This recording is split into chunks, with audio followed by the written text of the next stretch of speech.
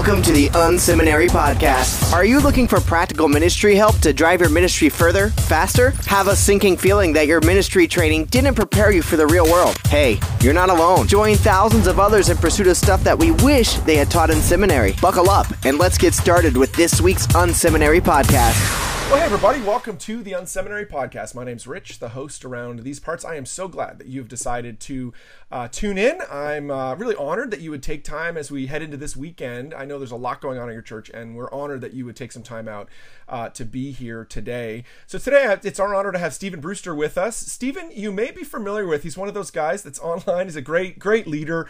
We have common friends in Jenny Catron, a bunch of folks, Jared Hogue, who was on the podcast in the past, a common friend.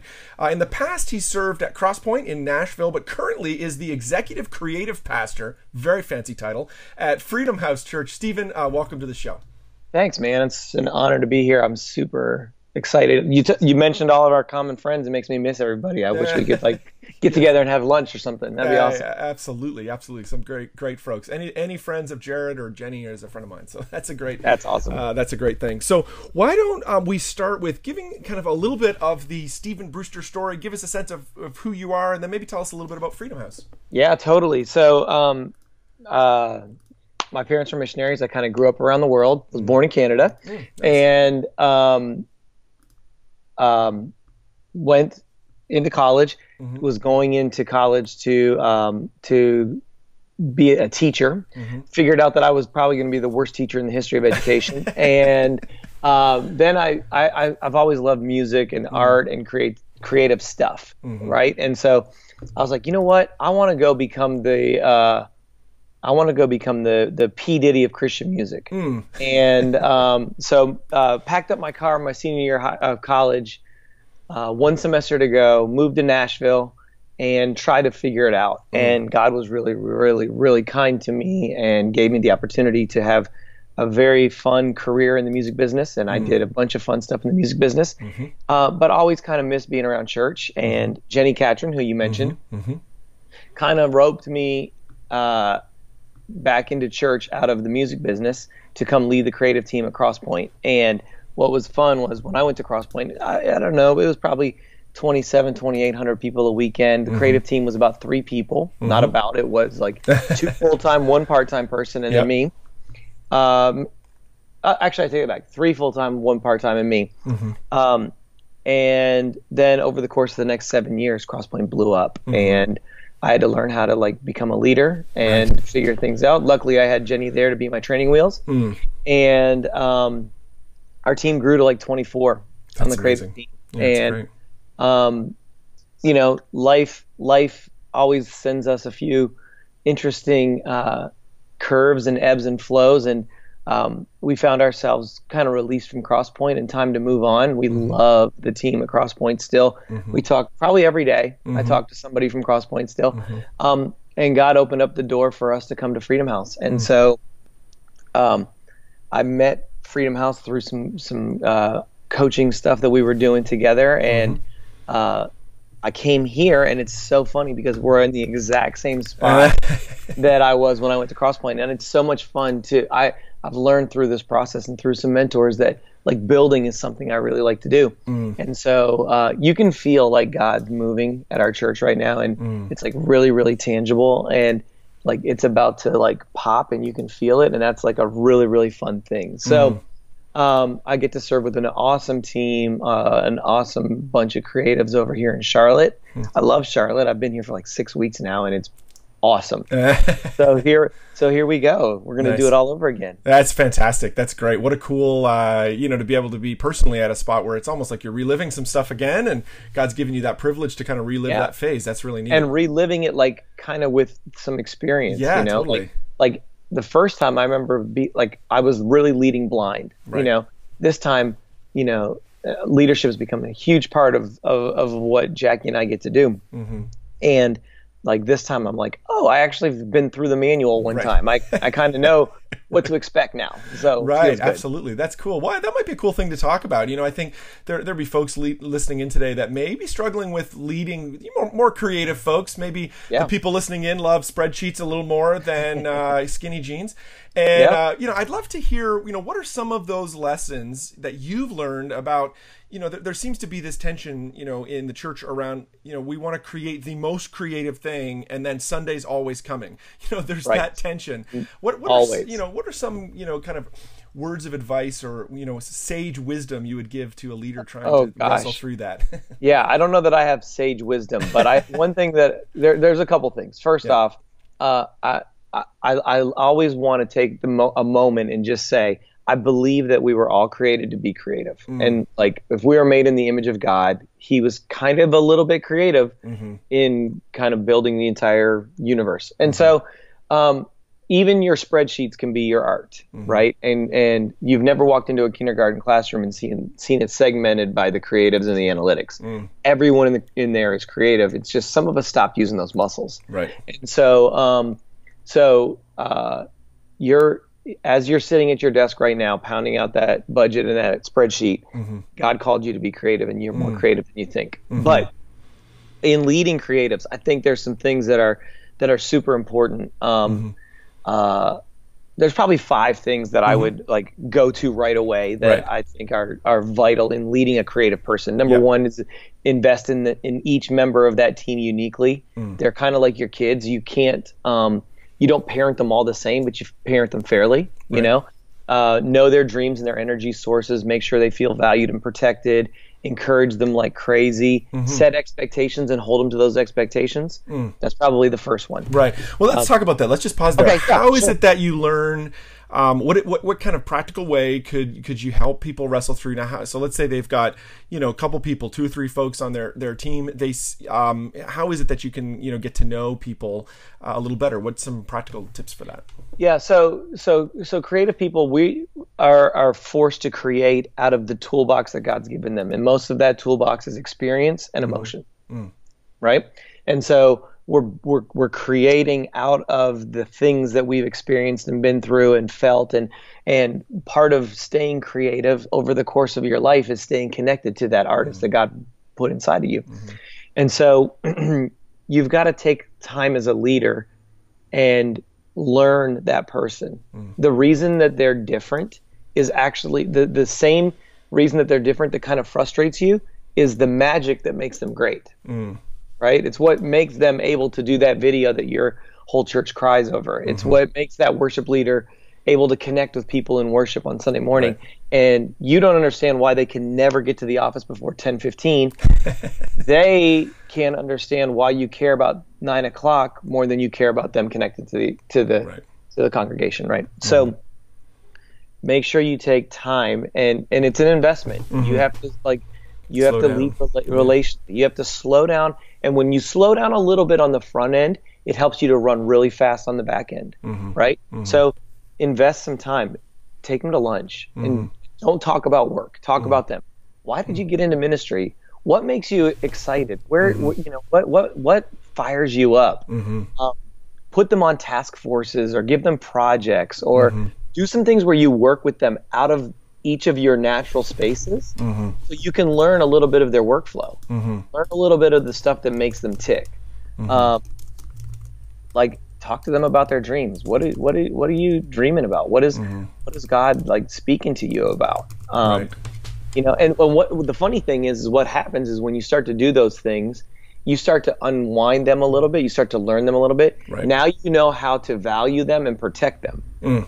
When you value them and protect them, now you're setting them up to create their best stuff, because now they're not being disrespectful by doing this. This is just the way that they do what they do. One of the funny things to me always is when I talk to leaders who are leading creative teams, and they're like, we gave them a deadline, and then we walked by the creative room, and they were playing ping pong, or they were laying on the floor, and it didn't even look like they were doing any work. And I'm like, yeah, that couch time is actually where the work's being done.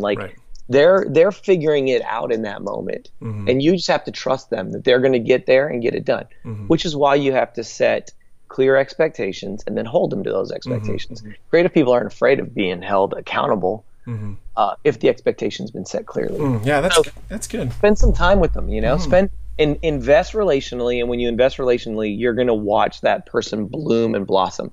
Because a lot of times the reasons that they're acting or reacting the way they are is a lack of relationship in a different part of their life, most likely. Right. Interesting. That kind of, tweaks me to think about something. So I've experienced, working with creatives, there's this potential for, or where there could be a potential area of conflict around expectations is, I think sometimes, and this isn't all, we're obviously using very broad strokes here to talk about creatives. Absolutely. But there can be a stereotype that creative folks love the kind of final presentation. So they'll like, ta-da! And right. they want the kind of grand reveal. But sometimes actually what we do in the church requires a more iterative process. So take the video you talked about. Like, there may be a testimony video that, that's amazing. And there's like all this great B-roll. And it's like, yeah, it's with the right person and it's kind of on topic, but it's slightly askew because we didn't give feedback as we went along. How do we help encourage creatives to allow others or to allow a small group of people into the creative process to kind of, get into the workshop a little bit and mold it as it goes rather than waiting for the showcase moment, ta-da, and it'd be like, because I've seen that happen where it's like, wow, that you just spent 4 weeks working on this thing. It's amazing. We're not going to use it. It's nothing like what we needed. Yeah, exactly. How could we do that? No, it's a great question, Rich.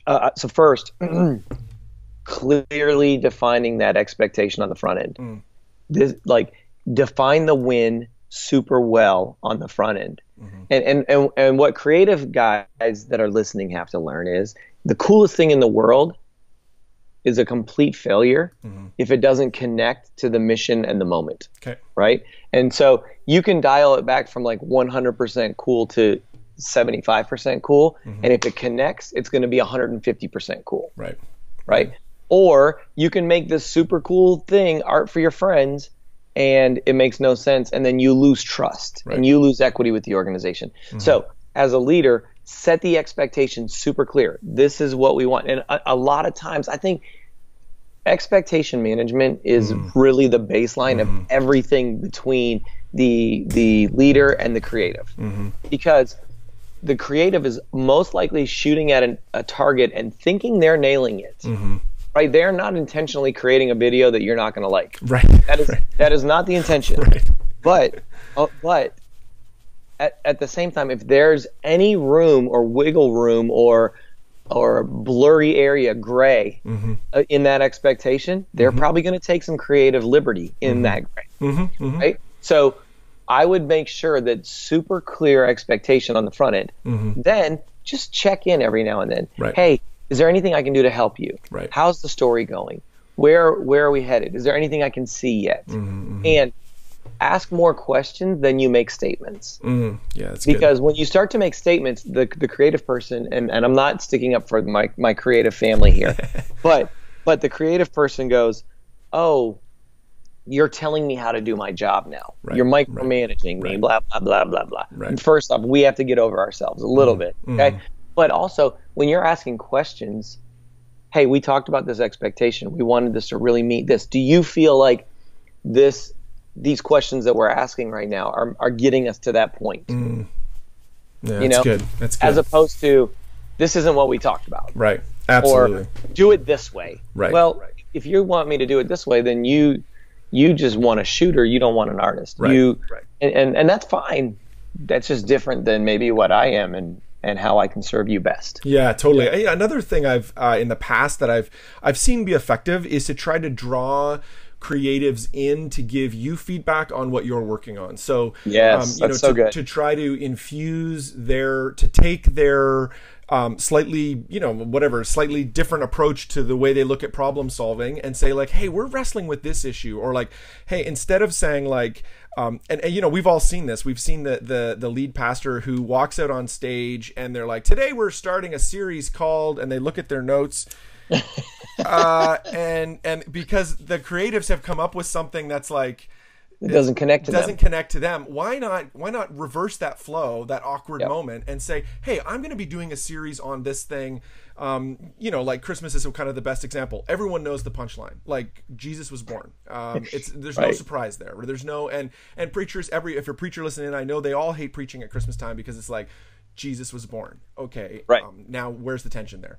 Why not in June, say to creatives, what could we do at Christmas time that would actually inject some drama, inject a different perspective on this, and think about it for a month, and no idea is a bad idea, and then let's come back together and have some nachos and talk about it. And that's been some of the most fun stuff that we've done. Like every year I do Christmas in July. Yep. And so July, summertime, we do a Christmas creative meeting. Yep. We decorate the entire office for Christmas. Totally, we play Christmas music. We turn the air condition as low as we can get it. You have to wear a sweater. Yeah. We give out gifts. I mean, like, we go all the way in because we want to get you into that zone. But it's what is the angle we can take? And at Crosspoint we did some fun stuff. We did one year we did Christmas. We took Christmas songs and unpacked what those Christmas songs really mean. Always pointing back to the point. So I think you're totally right.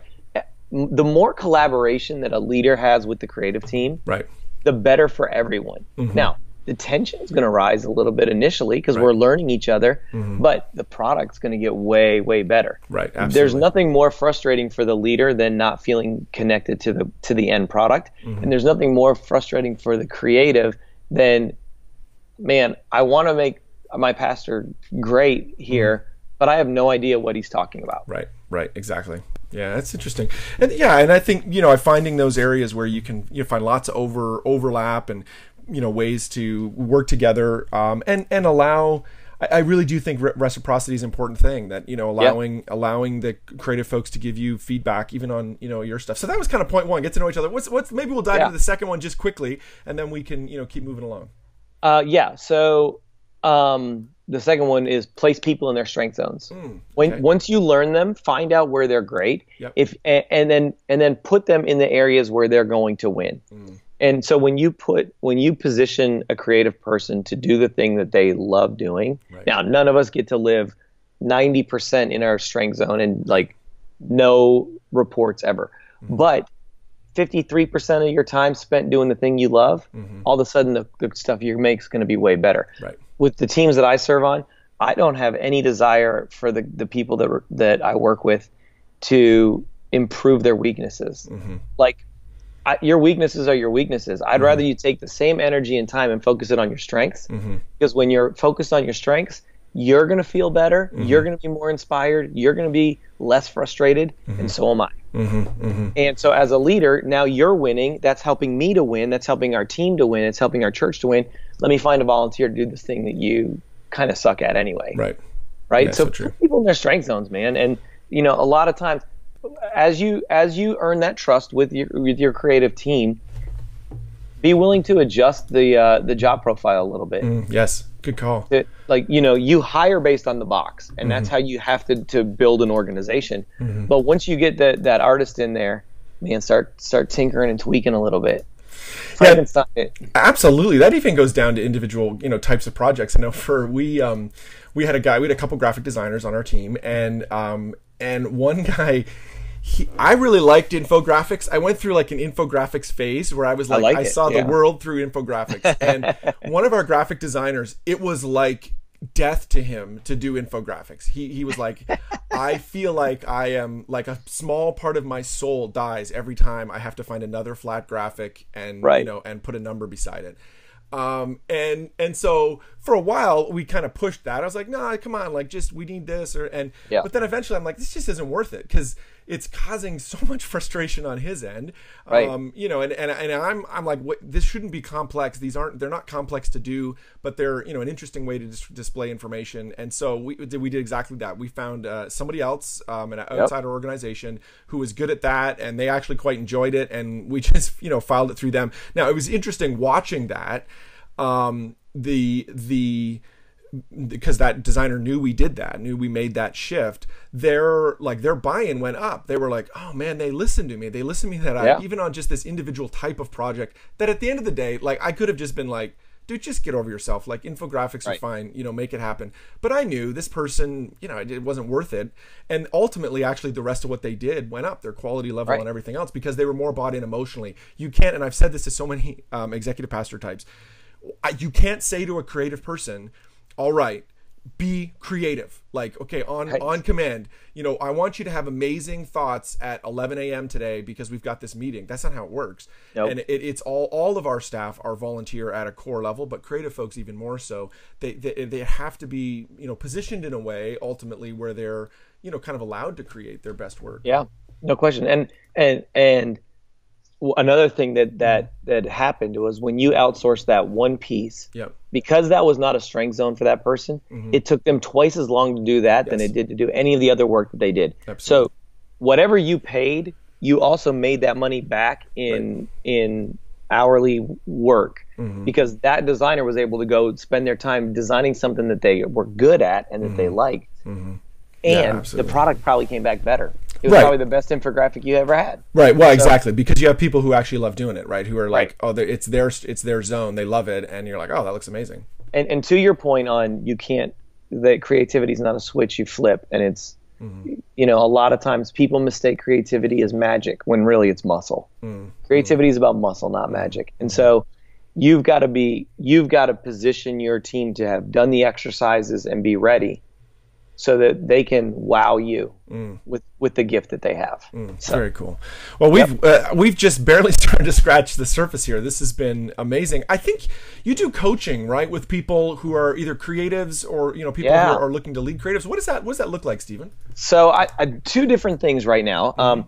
The first one is I have my own little coaching thing. I do individual one-on-one coaching, 10 weeks, 30 minutes each. There's like 12 or 14 topics that you can choose from, and just kind of walk with people. The best part about the coaching network is that the relationships I've built. So I've done 6 or 7 rounds of coaching now, and so there's probably 80 people who are alumni, and every week I end up still talking to one of them or 2 of them, and so we're building this lifelong relationship to help just move the creative, the church creative field forward. It's my little sliver of injecting back into the major church the things that I've learned and failed at, basically. And so I love building those relationships and just doing life with these artists from all over the country, actually all over the world. I've had a couple people internationally sign up, and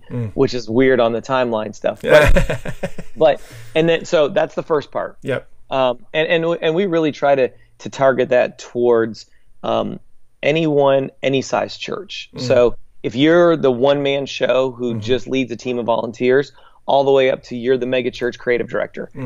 We've had all of that in the spectrum. Very cool. The other thing that I do is with Jenny Catron, we are doing our very first more of an executive creative leadership weekend, and it's actually a 2-weekend thing. First one will be in August, and the next one's in February, and it really models what she does at Foresight. And so I'm privileged and honored that she would care enough about my opinion to invite me into that conversation. So for my personal coaching, you can just go to my blog, stephenbrewster.me. For the other executive coaching, you can go to getforesight.com.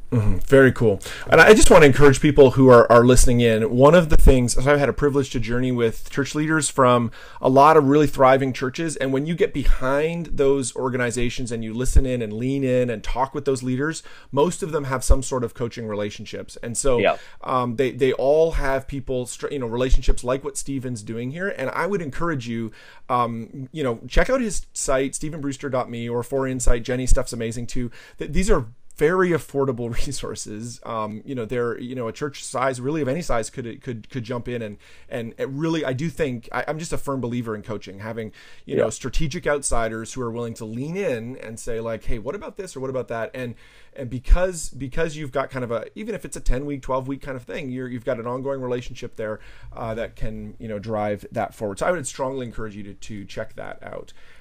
even today. Well, we're going to jump into the lightning round. It's that part of the episode where we ask similar questions of everybody that's on the show.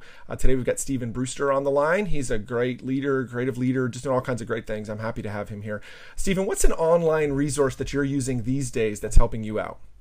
Okay, so being the creative guy, obviously there's, I don't know how churches did church before Pinterest, but it was like the 11th commandment that Moses left out because nobody had a computer yet. But Flipboard is probably the strongest tool that I use, and it's an online and an app. But it's just a great aggregator. Yep.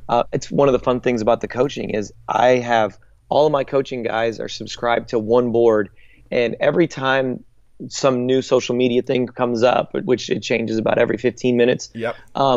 We're putting all that resource in there, and so they're getting continuing education. But without Flipboard, my personal leadership development would really suffer probably. Between that and podcasts, very cool. I don't know what else I would do. So. That's great. What's a book you've read in the last 6 months that's shaping your thinking or ministry? Oh my gosh, The Founder's Mentality. It's a really, really, really great book. I'm pulling it up right now so I can tell you the author because I do not remember his. It's two authors. So The Founder's Mentality by James Allen and Chris Zook. And it's just an awesome. It's a business leadership book about the mentality that it takes, and there's a ton of great resources and assessments inside of the book that can really propel your organization forward. Cool. That's good.